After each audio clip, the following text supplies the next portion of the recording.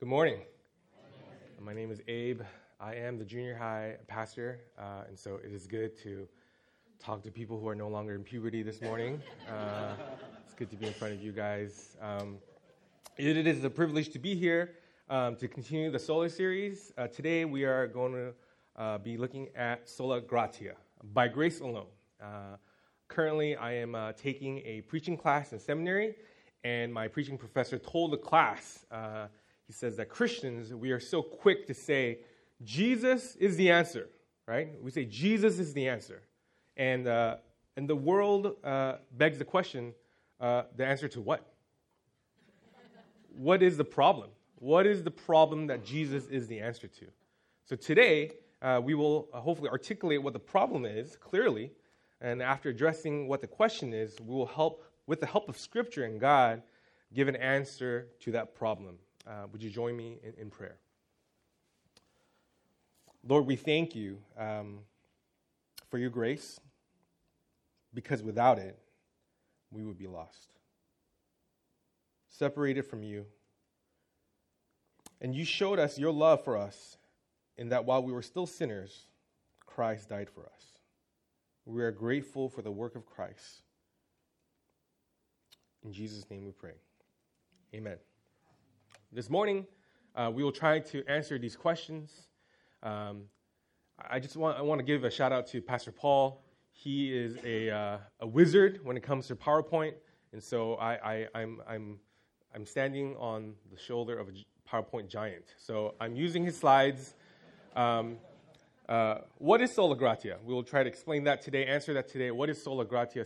Why is Sola Gratia still so important and relevant even in today's world? And in what practical ways can we uphold Sola Gratia to reform today's church, culture, and trends, and basically ourselves? And so we'll try to do that today the best that we can.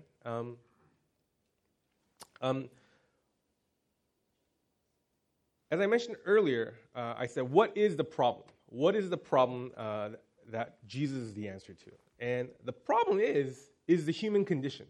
The problem is sin. Some might say that my sin is small. Can you do that? Can you put your hands out there? My sin is small, right? Small. I know. I showed this to my dad one time. I said, just give me a little bit. Just give me a little bit. And she said, oh, you mean a little bit? And he put his hands like this, right? Our sins are small. Maybe your sin is this size. Maybe your sin is this size. And you look at your sin and you think, you know what? It's small. You know what? I didn't kill anybody. I'm not a murderer. We minimize sin. We feel like sin is not that big of a deal. And in minimizing sin, we are actually sinning. It's a trap, right? We deceive ourselves. Self-deception is rampant in our lives. And whatever sin it may be that you struggle with, big or small, sin is disobedience. It is our rebellion against God, and sin separates us from Him. The Apostle Paul writes in Romans 3:23, "For all have sinned and fall short of the glory of God." And later in chapter 6, "For the wages of sin is death." Ouch. The wages of sin is death. So we start there. We find ourselves dead in our sin. And that's where we begin this morning. So if you can turn to today's main passage, Ephesians 2, we'll read along once more. It states, "You were dead through the trespasses and sins in which you once lived, following the course of this world, following the ruler of the power of the air, the spirit that is now at work among those who are disobedient. All of us once lived among them in the passions of our flesh, following the desire of flesh and senses, and we were by nature children of wrath, like everyone else." Here Paul is saying it says we are dead in sin. And that by nature we are, in verse 3, children of wrath. And because of sin, we deserve the wrath of God. Because of sin, we deserve the wrath of God. God is a just God, and because of our rebellion and the following of the desires of the flesh, we are separated from him. We are separated. We are dead. So what now? What do you do when you're dead? Nothing. You just lay there. When you're dead, spoiler alert, you can't do anything. You just lay there. Let's continue in verse 4. But God, who is rich in mercy, out of the great love with which he loved us, even when we were dead through our trespasses, made us alive together with Christ. By grace you have been saved, and raised up with him, and seated us with him in the heavenly places in Christ Jesus, so that in the ages to come he might show the immeasurable riches of his grace in kindness towards us in Christ Jesus. I've read this passage quite a few times this week, and I didn't cry the first time because I was trying to understand what Paul was trying to say. But it's so beautiful. When you take the time to look at this passage again and again, I was kind of depressed during verses 1 to 3. I don't know if you guys were. You were dead. We are dead in sin. But it says in verse 4, but God, who is rich in mercy, not rich in criticism, right?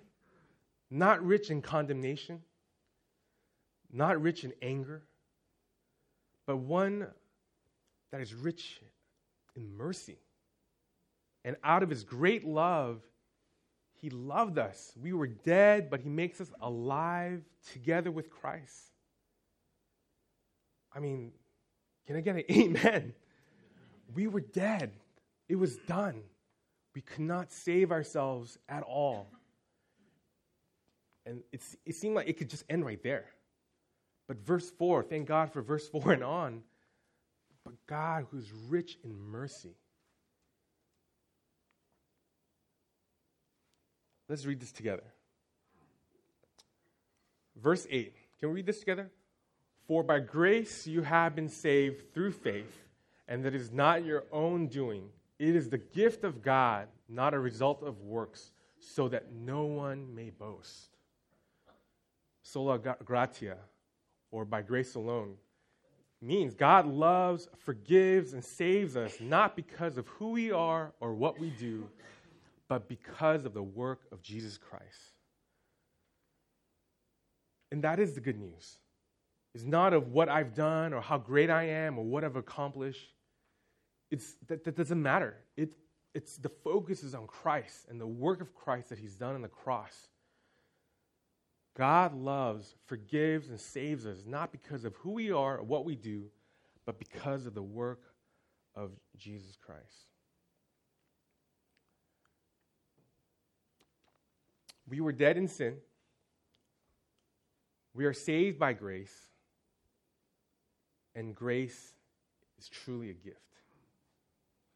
Grace is unmerited favor. We do not deserve it. We don't expect it. We have no claim on it. God doesn't owe us anything. And yet God, rich in mercy, makes us alive together in Christ. I have some quotes I would love to share with you guys. This is from Carl Trueman. It says, dead in trespasses and sins, human beings are as passive as corpses in securing their own salvation from sin.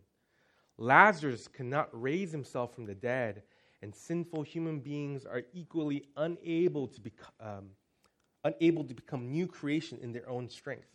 As Christ called Lazarus from the tomb, Christ calls morally dead human beings to life, unites them with himself, and enables them to live in the new creation.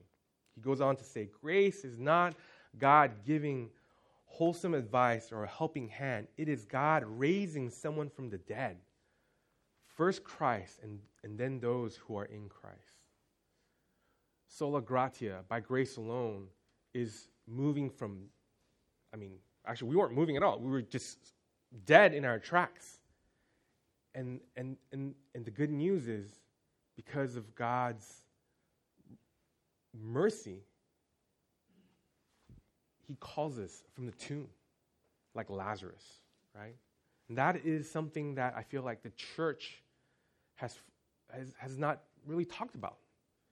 Sin is a touchy subject, and in this modern day and age, sin has become something that we don't really want to prolong or give guilt trips to people. We want people to feel good about themselves. I heard American students have the highest self-esteem. They're not really good at math, but they have really good self-esteem.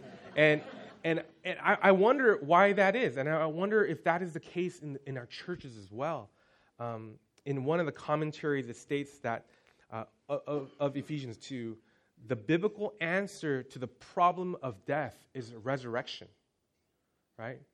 The biblical answer to the problem of death is resurrection. And we cannot be resurrected to new life if we pretend like we're not dead. We cannot be resurrected if we pretend like we're not dead. Dead in sin is dead in sin. It's not half alive in sin, right? It's not sin kind of makes me tired, you know? No, it's when I was a college student, I lived in Irvine, and man, there's a lot of rodents in Irvine for some reason. Irvine Company needs to do something about that. But there are these mice that got into our apartment, our townhouse is in Oxford Court, and it's right next to UC Irvine. And there were 9 of us living together. It was like an orphanage in Irvine, right? And every single person decided to bring a bag of rice. I don't know why. There was 9 bags of rice in the kitchen, right?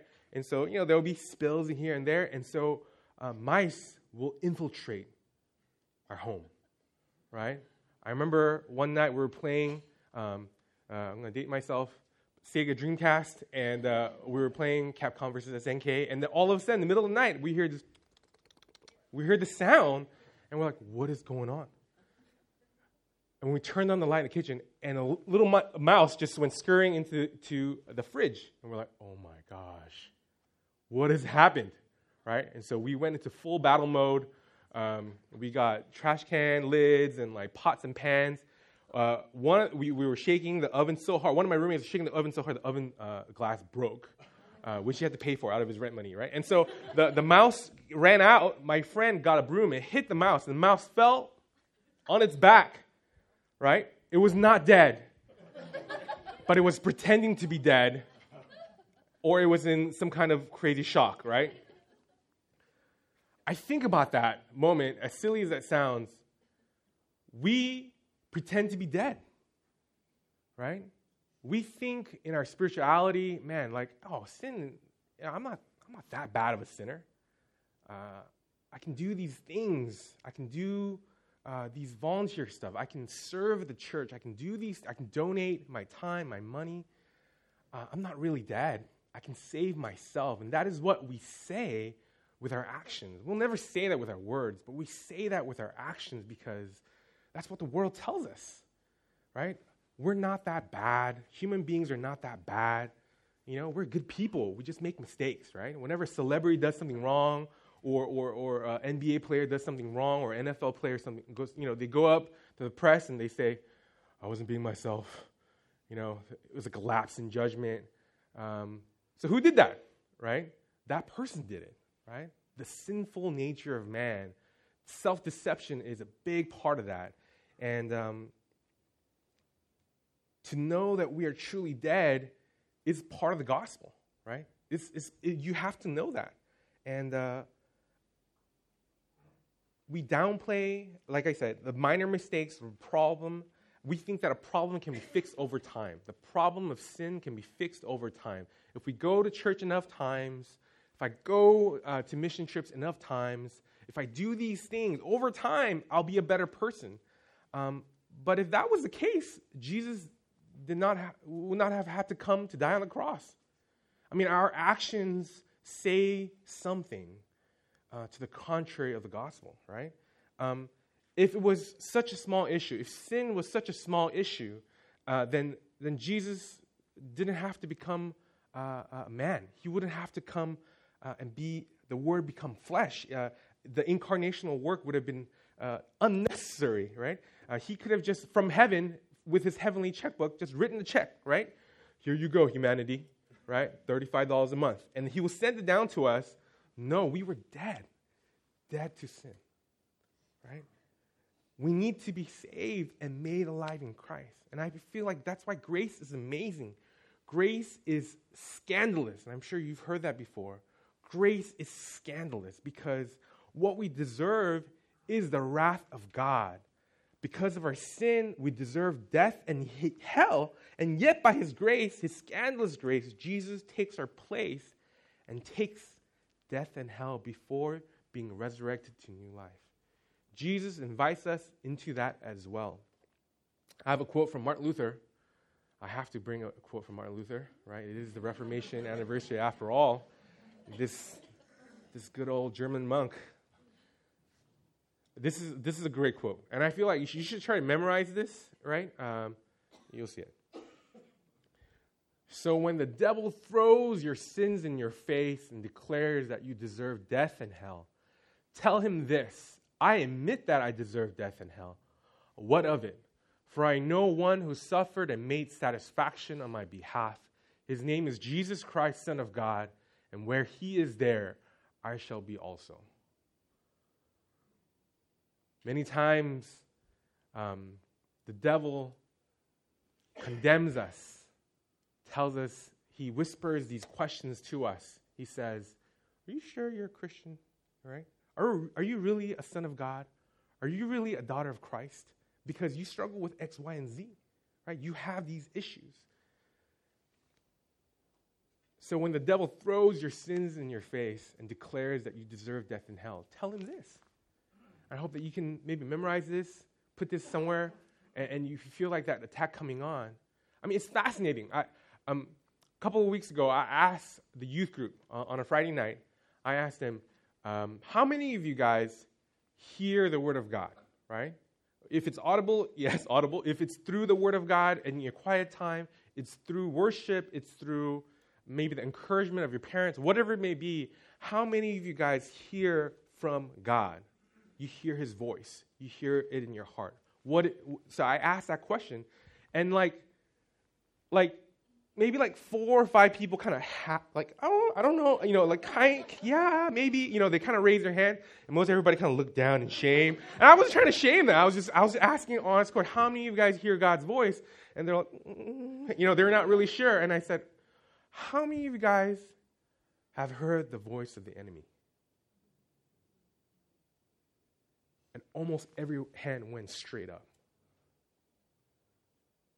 It wasn't even like this. It was like this. These are our junior high and high school students, right?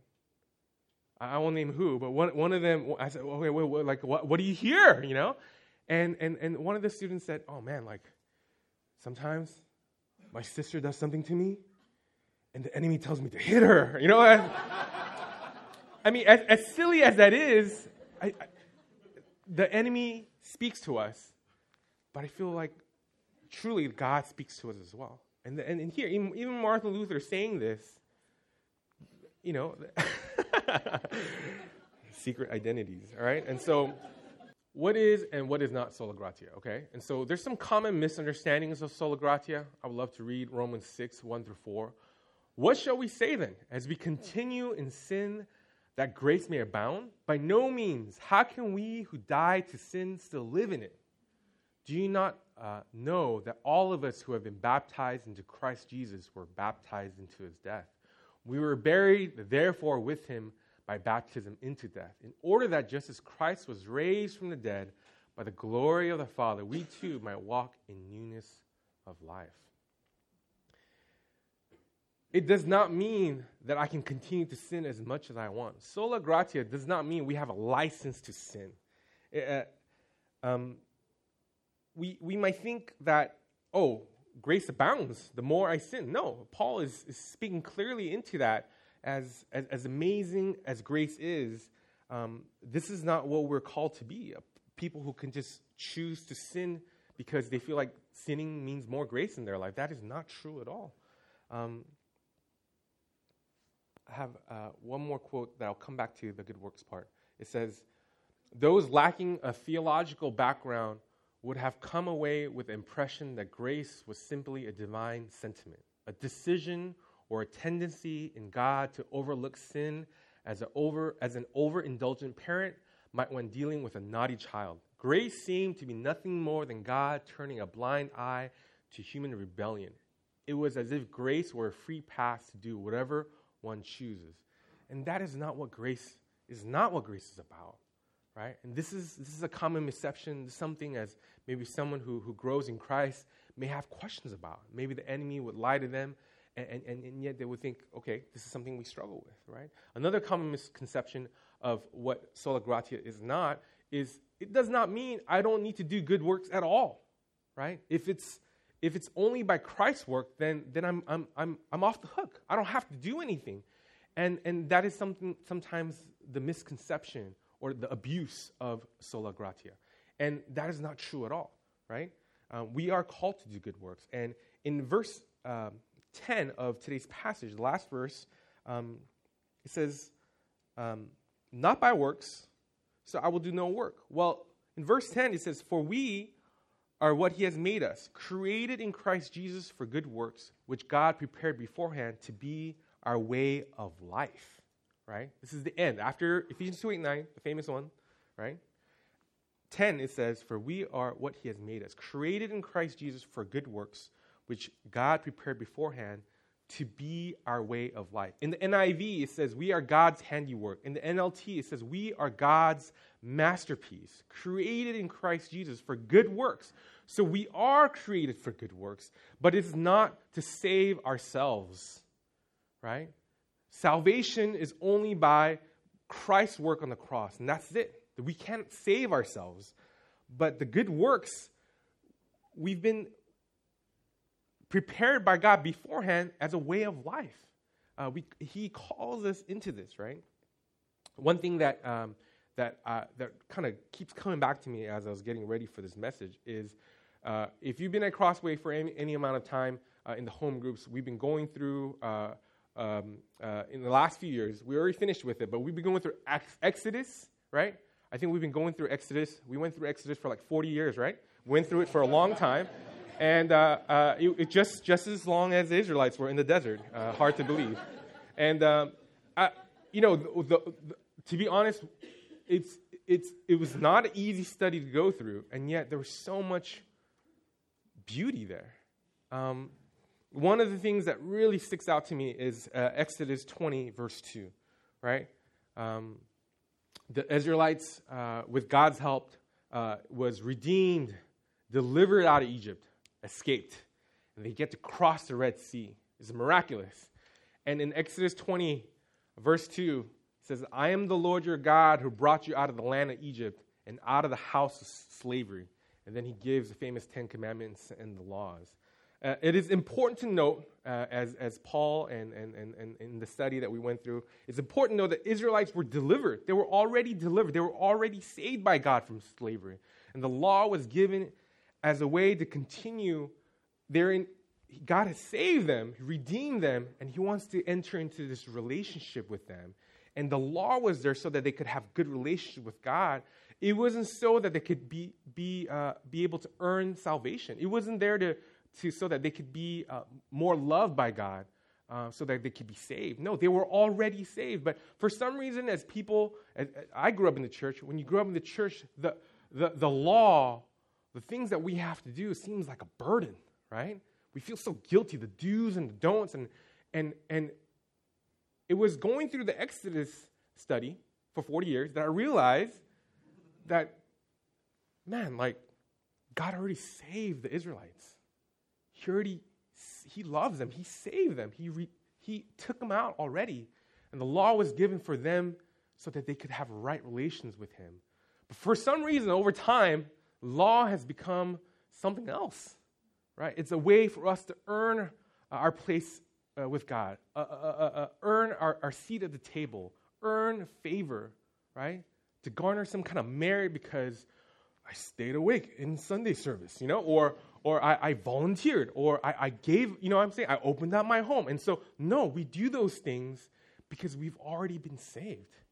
And the good works that Christ calls us to be a part of has already, it's a beautiful, He's made us for good works. Don't get me wrong. But the confusion is we get into this habit of, because there's what? The world says there's no such thing as a free lunch. So we have to earn that. We have to earn that. Right? We perform, we people please, we take, right? We do these things.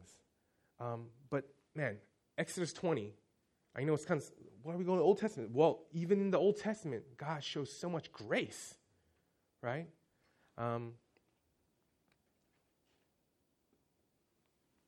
We don't do good works to be saved. We are saved by grace, and because we're made new, one commentator puts it, a Christian created in Christ Jesus unto good works will resemble the Samaritan and not the lawyer, right? In Luke 10, the lawyer is trying to justify himself.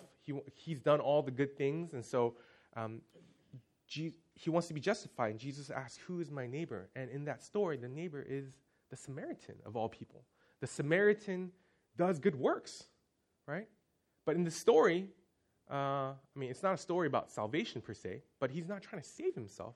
He is loving, he's doing good works. And the good works that maybe the lawyer was trying to be about was so that he could be justified. He could earn that.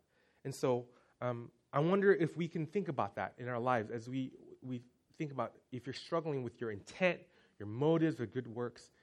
Am I trying to be the lawyer? Am I trying to be a Pharisee? Am I trying to be justified? Am I trying to be seen? Or am I being a good Samaritan?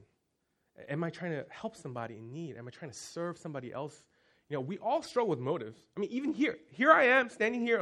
I struggle with the motives of being here, right? Pride, trying to look good. These are all things that we struggle with.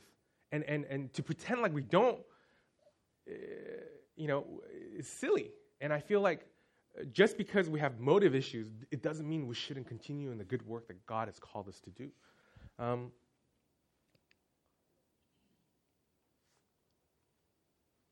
Why is Sola Gratia still so important in today's world?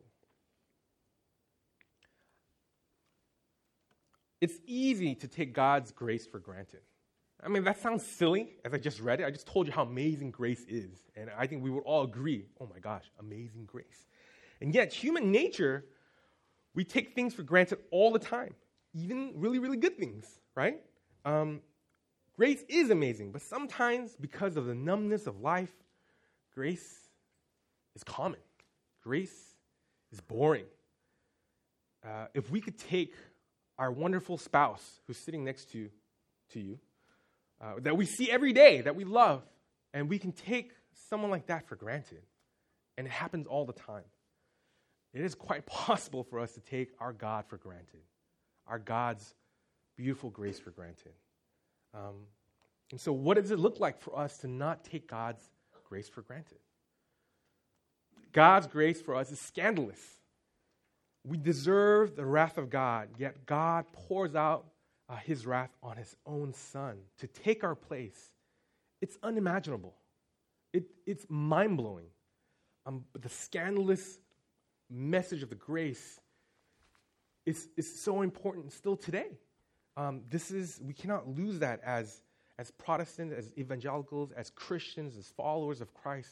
This is the message. This is the good news.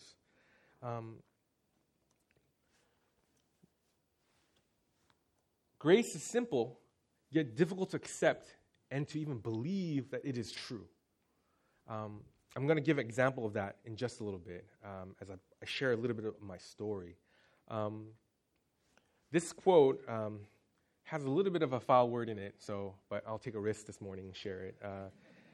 It's from a book called Telling the Truth, The Gospel is Tragedy, Comedy, and Fairy Tale. And it's a book that I've been reading for my preaching class, and man, I feel like it resounds even with today's message. It says, the gospel is bad news before it is good news. Man, that line that's a good one, right? The gospel is bad news before it is good news. It is news that the man is a sinner, And to use the old word, that he is evil in the imagination of his heart. That when he looks in the mirror, all in a ladder, that he sees it at least 8 parts chicken, phony, slob. Interesting choice of words. That is the tragedy, but it is also the news that he is loved anyway, cherished, forgiven, bleeding to be sure, but also bled for. That is the comedy. It's unbelievable. It's laughable that the Son of God would come and take our place. And yet, so what? So what if even in his sin, the slob is loved and forgiven, when the very mark and substance of his sin, of his slobbery, is what he keeps turning down the love and forgiveness because he either doesn't believe them or doesn't want them or just doesn't give a damn. In answer, the news of the gospel is that extraordinary things happen to him, just as in the fairy tales, extraordinary things happen. The gospel is bad news before it is good news. And a part of it, and I'm so grateful for Linda who shared her story today, but when you look in the mirror, and when you really look in the mirror of who you are, with your brokenness, your sinfulness, your deceitfulness, I mean, it's bad news. And good news can't come without the bad news first, right? The gospel is bad news before it is good news. The gospel is bad news before it's good news. Amazing Grace, right? Written by John Newton. Amazing grace, how sweet the sound that saved a wretch like me. I once was lost, but now I'm found.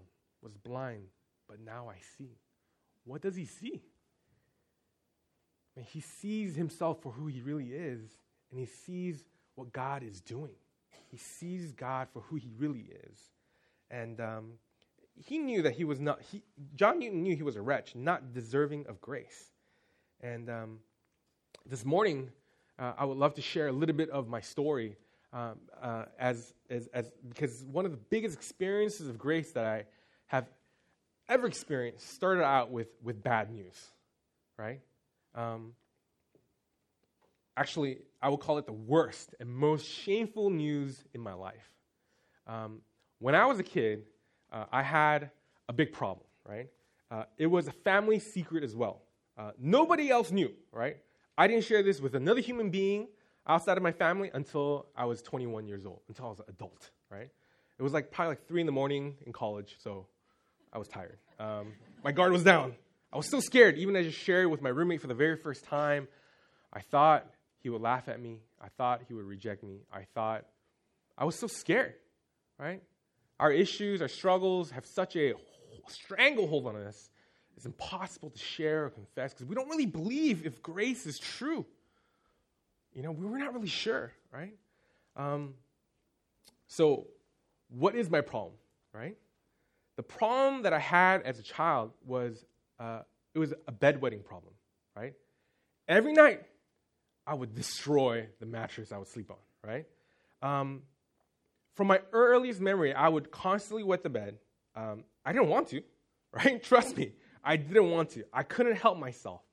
And what made it particularly difficult was that my parents were missionaries. And so we would move from place to place and stay in different people's homes. And man, like clockwork, I would wet the bed. The queen-size bed that we were sleeping at a nice person's guest house. My poor mom would be up 2, 3 in the morning with a hairdryer, just drying that thing, right? Just drying. She's so embarrassed because I remember many nights waking myself up because I didn't wake up when I peed myself, but I woke up when it was cold. Some time had gone by, and I was freezing. And so that would wake me up. And like clockwork, I would get up. I would pick up the mattress, this little mattress pad that I was on. I would hang it outside the house. I'll go rinse myself, clean myself up, put on new clothes, and go sleep on the floor. Right? And that was my routine. Almost every night, that was my routine.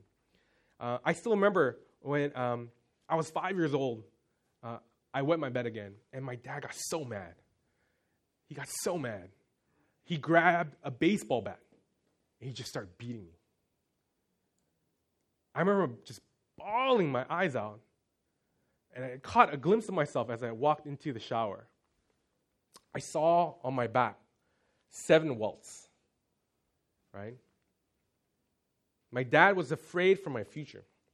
And at the time, I was a Korean citizen, and he was afraid that when I would go to the Korean army, and if I was still a bedwetter then, man, they would beat me up.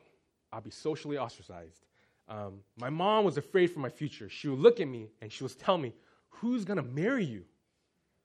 Who's going to marry you? I was 5. Who's going to marry you? Man, my mom tried everything. I couldn't drink any water after 6 p.m. I was so thirsty. I would pray long Hail Mary type prayers, just mustering as much faith as I could. I believe in a God of miracles. Heal me, Lord. And then I would go to sleep. Some nights I would wake up and the bed was dry. Hallelujah. But other nights I would wake up and it was cold and wet again. And it would make me wonder, is there a God that hears my cries? My mom even took me to traditional Chinese medicine, right? The doctor, right? You go in there with the herbs and the drawers and the rhino's horn. I would sit down, and he would take my pulse and would say, your bladder's so weak. And I would be like, how did you know? How did you know? Did my mother tell you? And we would boil these Chinese medicine. It tasted like death, right? And no matter how much sugar you throw in there, you can't sugarcoat death. You can't sugarcoat death. One day when I was 11 years old, I visited my grandmother in Korea. And my grandma is a prayer warrior. And she's also a tough Korean woman who raised 2 boys, my dad and my uncle, as a single mom during the Korean War. So she's tough as nails, right? It was winter in Korea. And in Korea, the heating system is such where the stone floor is heated by burning something outside the house, and it just heats the whole house. So it comes from the bottom up. It can get real hot. So you can't lie down bare skin. You gotta wear something. And I was 11 years old. My parents were somewhere else with my brother, and I stayed with my grandmother. And that night, one night as I was staying over, we had the blankets on the ground. There's no beds in Korea for some reason. They don't believe in beds. They sleep on the floor. And as I was sleeping one night, I remember waking up in the middle of the night. It was warm. The hot floor had kept it warm. It's a new experience. And it smelled so bad.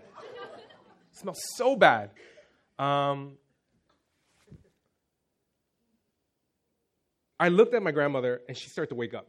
She was right next to me. And I went into a panic. I was gripped with fear. My grandmother sat up, and she looked around. She was confused. She looked at me. She smelled something, and she raised her arm. And I braced myself for a smack on the head, right? But it was not a blow to the head. It was her arm embracing me, pulling me close to her.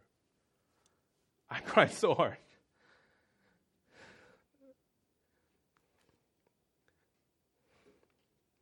That night, it wasn't my grandmother who hugged me. It was Christ. Christ had embraced me in my filth, in my stench, in my shame. He received me just as I am. And I'm blown away by his grace. You know, it sucks being a bedwetter in any culture, but it sucks to be one in the Korean culture especially.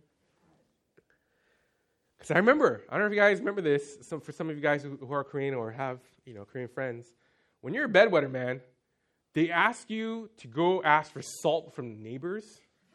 Are you guys aware of this, right?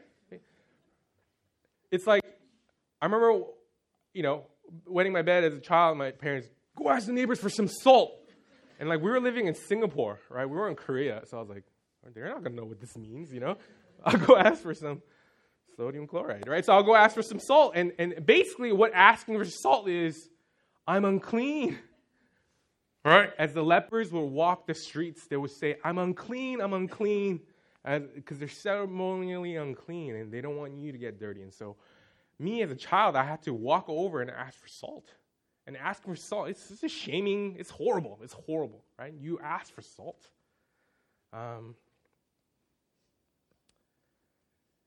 And even as I shared this story, by God's rich mercy, in about a year or so, or maybe a couple of months after that time, I was healed of wetting of my bed. And I'm so grateful for that. I remember sharing the story. I had parents come up to me and tell me that their kids struggle with it, or I had a grown adult come to me, secretly tell me that this is something that they struggle with as well, and my heart just sank. Now I'm a dad of 2 girls, and I could not be more proud of my 2 girls. They're 6 and 3, and they're better than me because they don't have bedwetting. They don't have that. Praise God, right? But oddly enough, even as I was getting ready for this message, 3 days ago, my oldest daughter of 6 runs into our room at 5 in the morning crying. She tells me, "I'm sorry, Daddy." And I asked her, "What's going on?" And she had wet her bed. I immediately hug her. I embrace her. I spring into action. I know what to do. I've done this 1,000 times. I take her to the bathroom. I give her a rinse. I tell her I love her. She gets changed. She sleeps in my bed. Later that day after school, she tells me, "Daddy, I'm so sorry for wetting the bed. So sorry." I said, "Oh, no worries. I forgive you. I'm not mad at you. It was an accident. It's okay." And a few hours go on, and she comes back to me again. In tears, she tells me, "Daddy, I'm so sorry for wetting the bed." And I tell her again, it's okay. I'm not mad at you. I don't hold it against you. Earlier when Daddy said, "I forgive you already," did you not think that Daddy was speaking the truth? And she said, "I thought you were joking. I thought you were still mad at me." I told her, "No, I love you. I forgive you." And she cried so hard. And there was still so much shame and fear. And it made me so sad that my daughter thought I was mad at her and held her accident against her. I think as the people of God, we may struggle with really believing that we are forgiven. It's hard. It's hard to accept God's grace and believe that He really forgives us. Our continual struggle with that causes us to pursue other ways to save ourselves, right? Or to find other ways to earn God's approval or love. Whether it's being busy with the church stuff, or just trying to be more spiritual, or trying to be right in the eyes of men, in the eyes of God. Even as I got ready for this message, this is complex. Grace is simple, and yet it's so difficult for us to truly believe and truly accept it for truth. And as earlier that the gospel is good news before it's bad news, it talks about tragedy, comedy, and fairy tale. The gospel is a fairy tale that is true. That the Lord, full of mercy, He forgives us. I don't know what you're struggling with today. I don't know if this is something that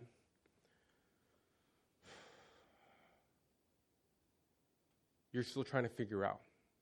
That you may never say it with your words, but your actions say otherwise, that you're trying to save yourself or trying to do what's right because you don't really believe that a God can really forgive those things that I did, right?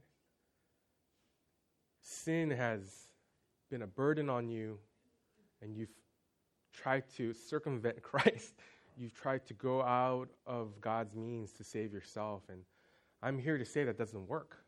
And I think you already know that. But this is something we still struggle with, right? God in heaven is saying to us, "Hey, I forgave you. I forgive you." Right? How do we choose to believe that? I don't know. I'm not really sure how that happens. I believe it's going to be talked about next week, so I don't want to get into that. We uphold sola gratia by choosing to accept and believe God's grace. Again, such a simple thing, but I don't think it's easy. And this is something that we need to choose to do, right? Being grateful for the gift of grace. And I think as we worship God, not only in our Sunday services, but in our lives, to truly sit down, whether in your quiet time or in just a short breath prayer, to be grateful for the grace that God gives us is something that we need to engage in, right? Because we are truly grateful. I mean, this is the best gift that we've gotten ever. You know, this is it. And even as I shared in my story, man, as painful as what I had to go through with my own shame, man, I still remember the first time I shared that at a youth retreat many years ago. I think I was like 24, and I shared that story, and I was shaking. I was crying, like, ugly snot crying, and it was such a shameful thing. And I remember coming off the stage after sharing that at a retreat, and the worship band there was a response time, and I just fell to the ground, just weeping, because I couldn't believe that God would use such a shameful and broken part of my life. And ultimately, God gets all the glory, right? There's nothing I could have done as a bedwetter to save myself in that sense, to heal myself. There's nothing. There's no medicine in the world. There's no willpower. I couldn't, right? And yet, even in that, and because I got to experience that, I was able to extend grace. It sounds simple, but even to my daughter who was struggling with that, right? And to live out grace by extending and showing grace to others, and that is how we uphold Sola Gratia, right? The grace that God extends to us, we extend that to others as well. I have a final quote to kind of finish our time together. It's from Carl Trueman again. It says, grace, we might say, is a response, an application of God's character and attributes to human rebellion. Grace is the aspect of divine action by which God blesses his rebellious creatures, whether through preservation, common grace, or salvation, special grace. It characterizes the manner in which he deals with those who through their rejection of him as their creator and sovereign deserve nothing from him, and yet whom he still chooses to bless. In salvation in particular, the character of grace is manifest. A loving God, faced with the rebellion of his creatures, desires to bring them back into communion with himself. Yet his holiness cannot simply allow their sin to pass without response. For if God allows our unholy rejection of him to stand, he is contradicting his own nature, holy nature. The answer is grace. Action on God's part, motivated by love and shaped by holiness, which takes account of the seriousness of sin, yet brings sinners back into communion with him. As we live out grace by extending and showing grace to others, we get to be salt and light. As we are grateful for the gift of grace, we choose not to take it for granted. We choose to give glory to God. And by choosing to accept and believe God's grace, we enter into a free and true communal relationship with our Lord and Savior. I'd love to pray for our time in closing. Let's pray. Lord, we were dead in sin, unable to save ourselves. And out of your rich mercy, Lord,